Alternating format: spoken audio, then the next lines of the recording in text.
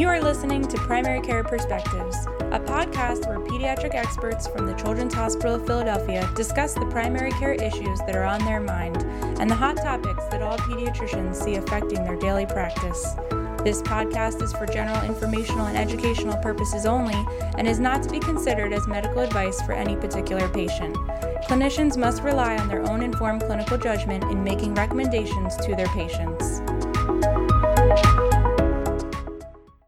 Hi, I'm Dr. Katie Lockwood, a primary care pediatrician at the Children's Hospital of Philadelphia, and today I'm talking about amplified musculoskeletal pain syndrome, or AMPS.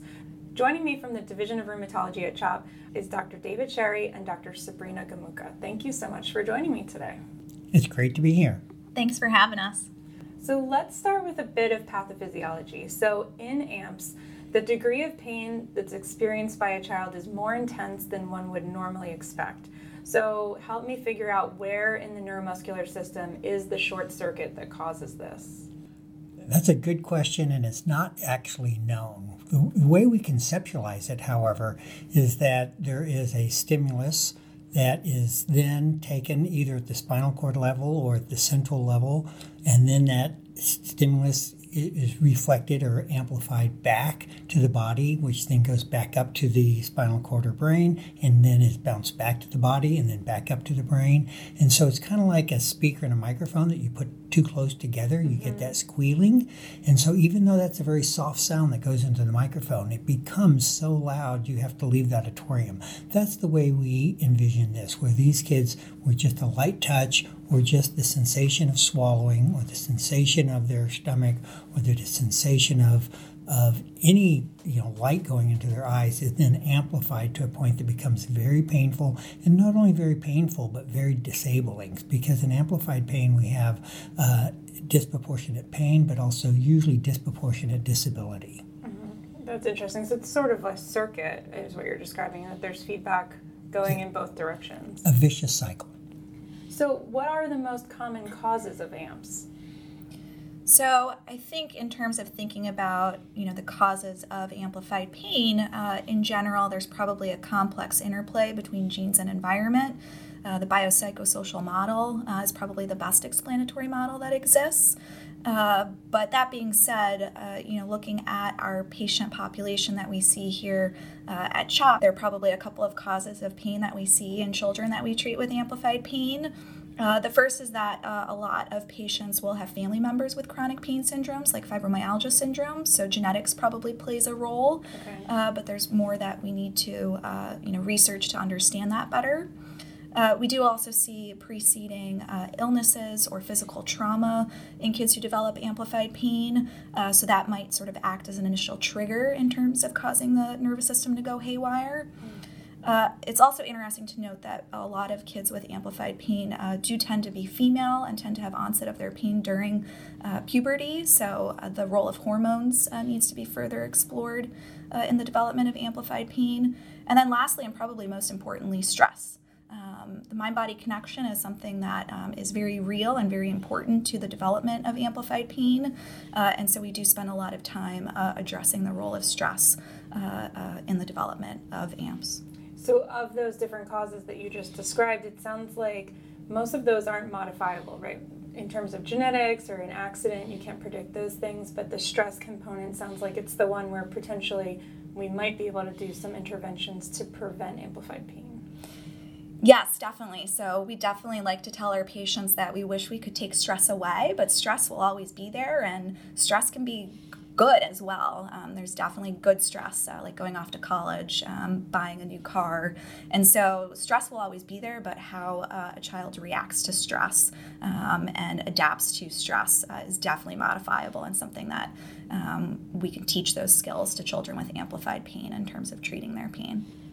So what might a patient with amplified pain look like, or how might they present in the primary care setting? The most typical patient would be a pre-adolescent to adolescent girl who is actually a very nice kid. A kid just like we were in junior high school and high school. Right. We make good grades, we are perfectionistic, we we go around meeting other people's needs rather than our own. They tend to be helpers, nurturers, the kids that are more mature than the other kids, the kids that then take on all of this, and they end up internally suffering a lot for that role. Right. I mean, if you think about it, like school itself is a very abnormal stress that we don't put ourselves through as adults. I don't try to learn French. My wife doesn't try to learn algebra, but these kids are supposed to be really good at French, history, physics, pottery, poetry, and, but that's not what we do in the adult world. Right. And so they have all these school stresses plus the social stresses, and if I can say, stupid Instagram, and, stupid social media where, Betty likes Bob, and then that's all over the school in 2 milliseconds, and Betty doesn't even know Bob. And so all of that stuff that you see, that's the way they present. Then they have this increasing pain that gets worse over time. They have normal labs, and they have a plethora perchance of other symptoms where they are fatigued, they're dizzy, they can't see straight, they have head pain, they have abdominal pain, they have menstrual cramps that are incapacitating, they have it goes on and on and on. What you just described is that the presentation can be very variable, and there may not be diagnostic tests that point you in this direction. So how do you diagnose it? It's a clinical diagnosis, like all clinical diagnosis. It's by exclusion and inclusion. It's not just a wastebasket. It's not what you think of. There's very characteristic things. Many of these kids will have allodynia, or tenderness to a non-painful stimulus.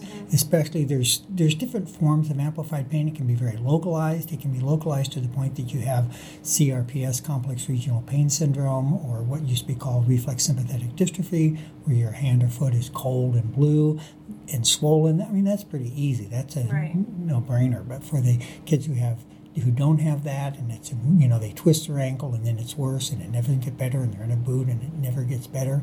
You say, well, this is not healing right. This isn't following the right trajectory.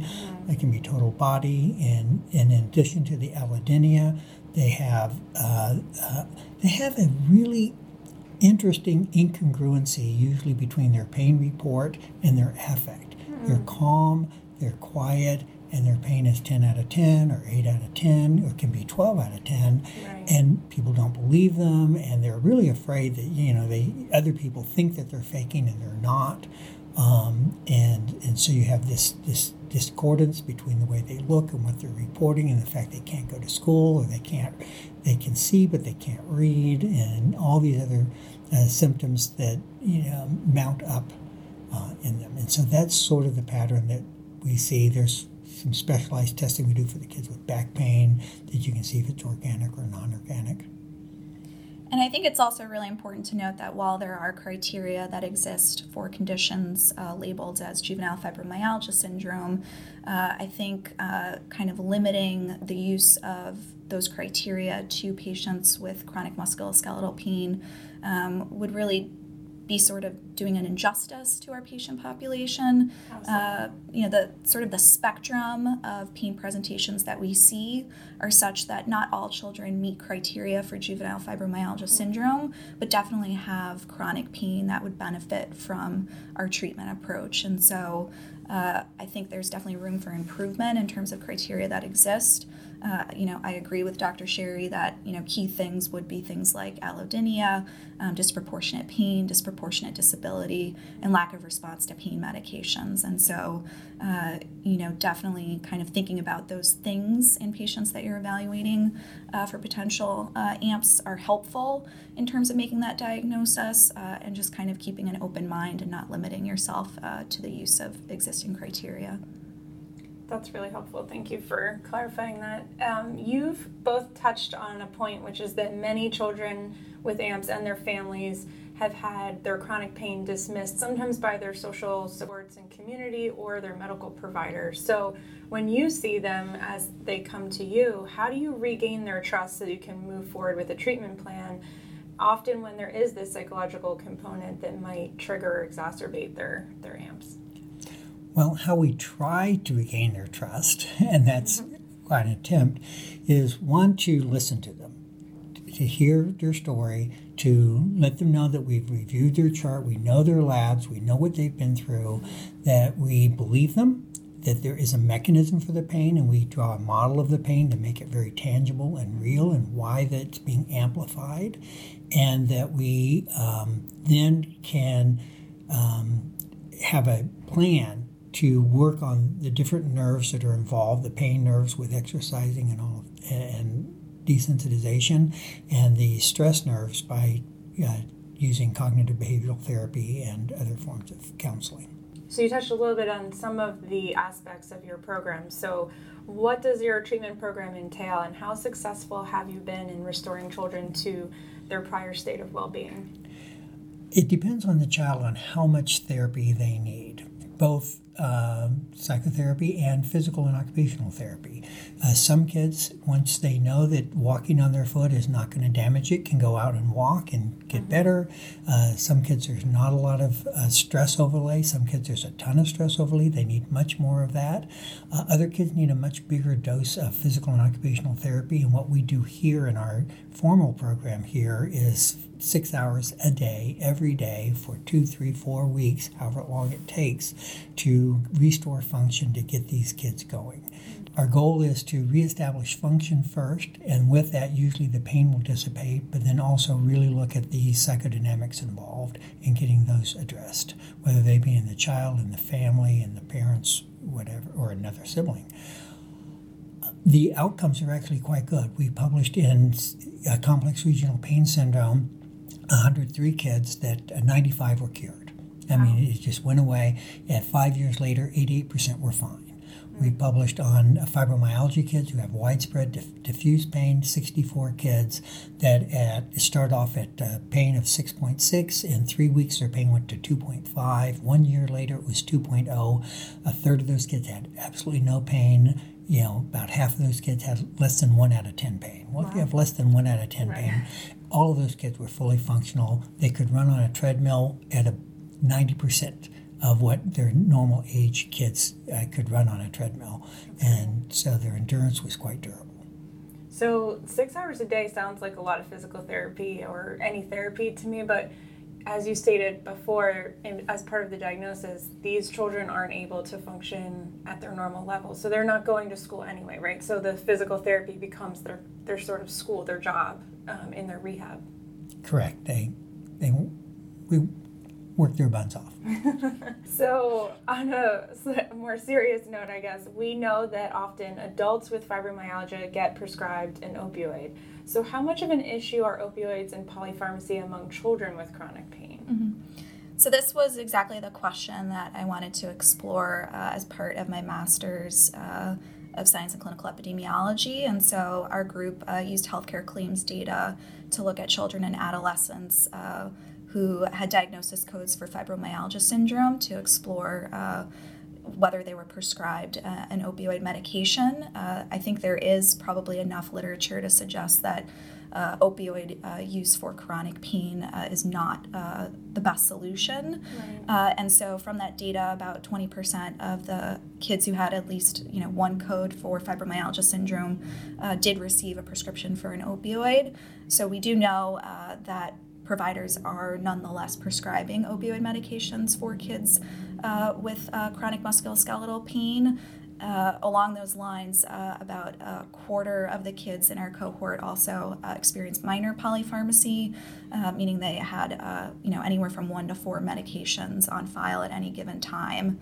All for pain. Yes. Medications for pain or pain-related symptoms. And so, I think there definitely is probably still an overuse of pharmacologic agents for amplified pain. And then interestingly, when I started working in the Center for AMPS, I was anticipating that our patients would be coming to us on opioid medications, but surprisingly, that's not the case. And so I really spent some time asking patients and their families, were you ever given an opioid? I see you have, Tylenol with codeine on file in your chart. Tell me more about that. And I sort of was surprised to learn from patients directly that they recognize that these medications don't work well for them. Specifically, I can think of one patient who said, sure, I tried that. It knocked me out and put me to sleep, but when I woke up, my pain was still there. And so I think if we sort of really include patients and their families in research and in our studies, that will get a little bit more of a sense, of what patient preferences are for their treatment outcomes. And, from listening to patients, we sort of know anecdotally that opioid medications aren't, the catch-all sort of solution for chronic pain. And that's good for providers to know in primary care who, like you said, these children may be saying that their pain is 12 out of 10 and they think that they need something that's stronger and keep upping their pain medications, but that may not be effective at all. Mm-hmm. Yeah, I think there,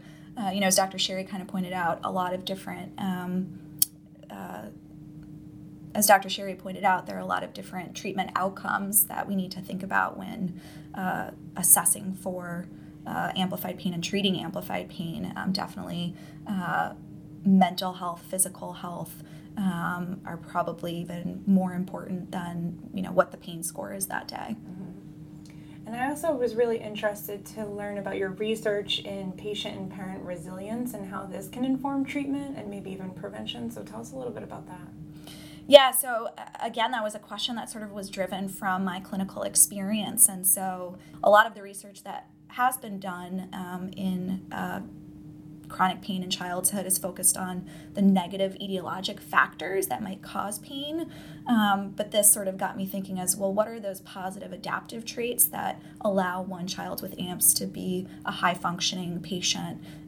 How can we harness those positive traits and teach them to another amplified pain patient who's quite disabled from their pain? And that's sort of where resilience as a potentially adaptive trait that can allow kids to continue on a healthy trajectory despite experiencing chronic pain sort of came to the fore.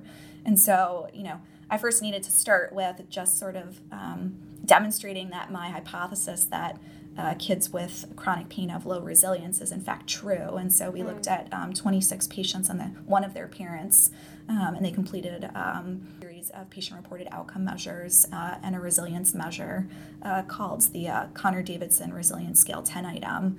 And in fact, we did find that patients had a lower mean resilience scores than what's been reported in populations of healthy teens as well as teens with other chronic medical problems like cancer and type 1 diabetes and inflammatory bowel disease. And so this is, I think something that's great because resilience is mutable and is something that can be taught.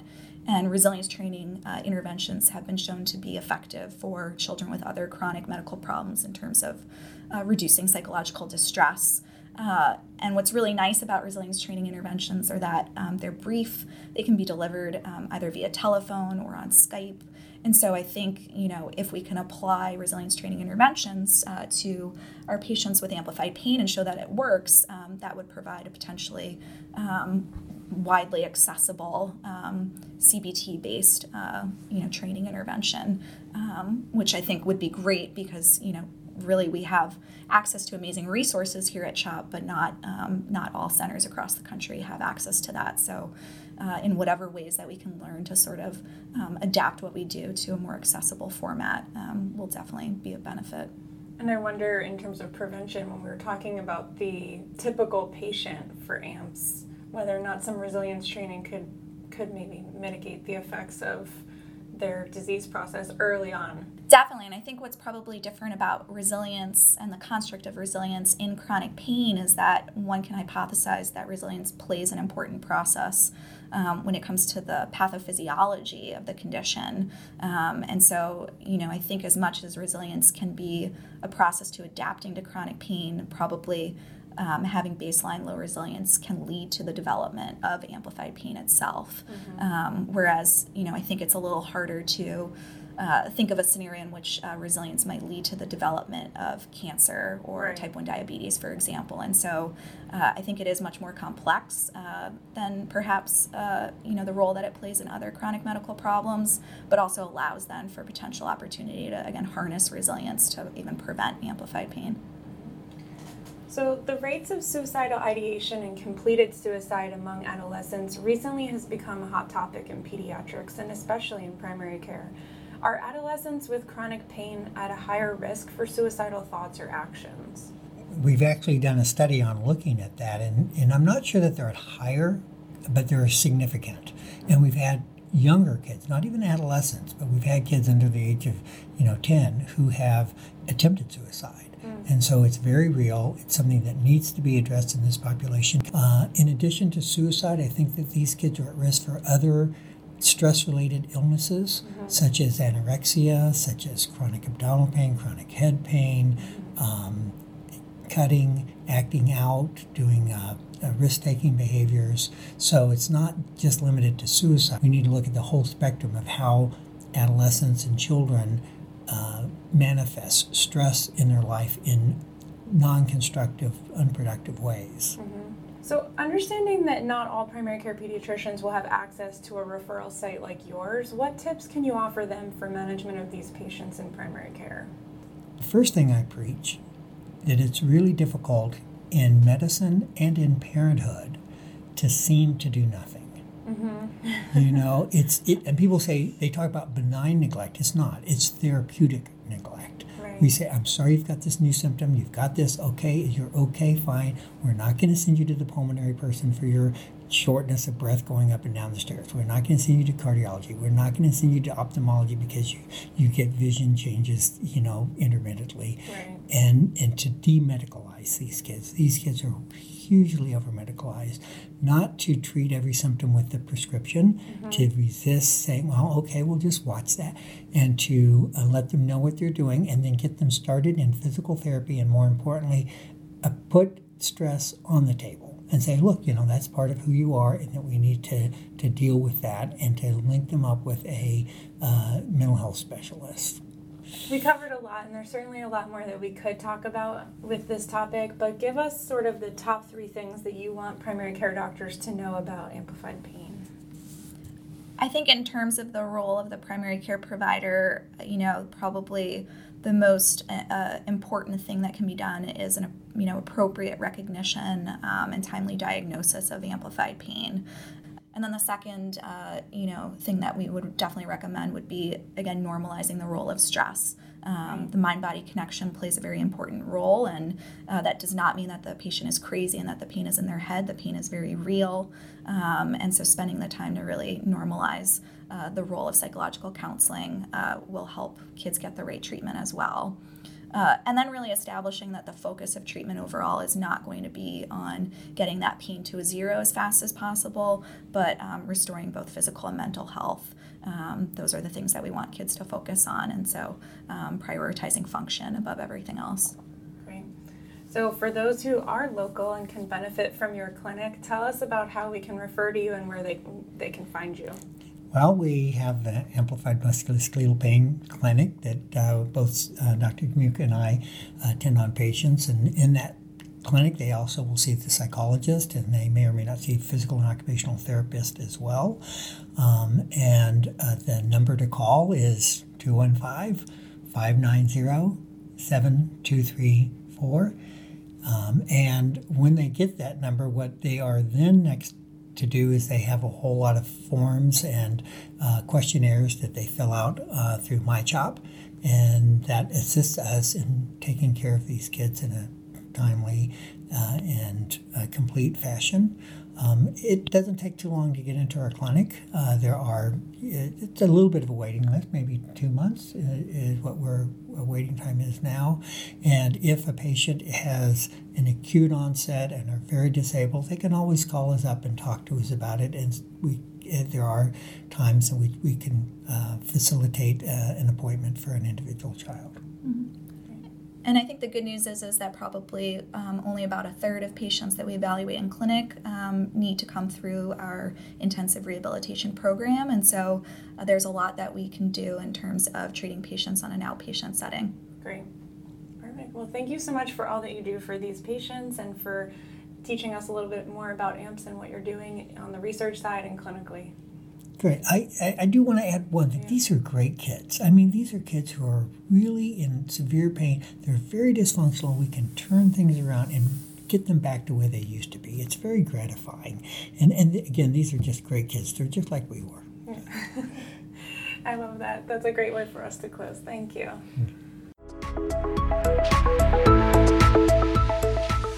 Thank you for listening to this episode of Primary Care Perspectives. You can download and subscribe to future episodes on iTunes or visit chop.edu/PCP podcasts for a listing of all episodes. I look forward to our next chat.